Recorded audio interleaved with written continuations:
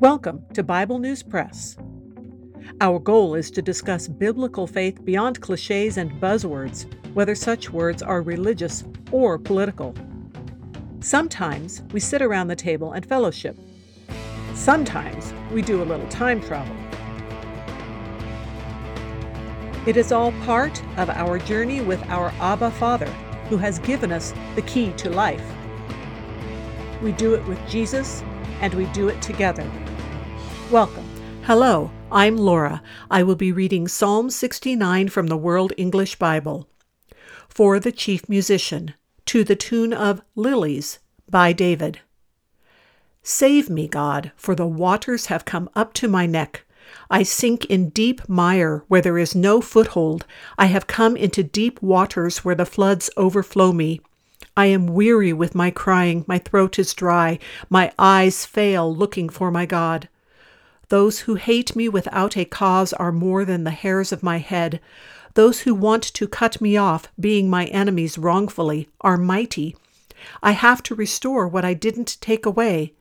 God, you know my foolishness. My sins aren't hidden from you. Don't let those who wait for you be shamed through me, Lord, Yahweh of armies. Don't let those who seek you be brought to dishonor through me, God of Israel. Because for your sake I have borne reproach. Shame has covered my face. I have become a stranger to my brothers, an alien to my mother's children. For the zeal of your house consumes me. The reproaches of those who reproach you have fallen on me. When I wept and I fasted, that was to my reproach. When I made sackcloth my clothing, I became a byword to them. Those who sit in the gate talk about me. I am the song of the drunkards. But as for me, my prayer is to you, Yahweh, in an acceptable time. God, in the abundance of your loving kindness, answer me in the truth of your salvation. Deliver me out of the mire, and don't let me sink. Let me be delivered from those who hate me, and out of the deep waters. Don't let the flood waters overwhelm me, neither let the deep swallow me up. Don't let the pit shut its mouth on me. Answer me, Yahweh, for your loving kindness is good. According to the multitude of your tender mercies, turn to me. Don't hide your face from your servant, for I am in distress. Answer me speedily. Draw near to my soul and redeem it.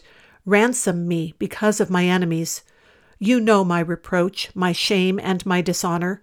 My adversaries are all before you. Reproach has broken my heart, and I am full of heaviness. I looked for some to take pity, but there was none, for comforters, but I found none. They also gave me poison for my food. In my thirst they gave me vinegar to drink. Let their table before them become a snare. May it become a retribution and a trap. Let their eyes be darkened so that they can't see. Let their backs be continually bent. Pour out your indignation on them.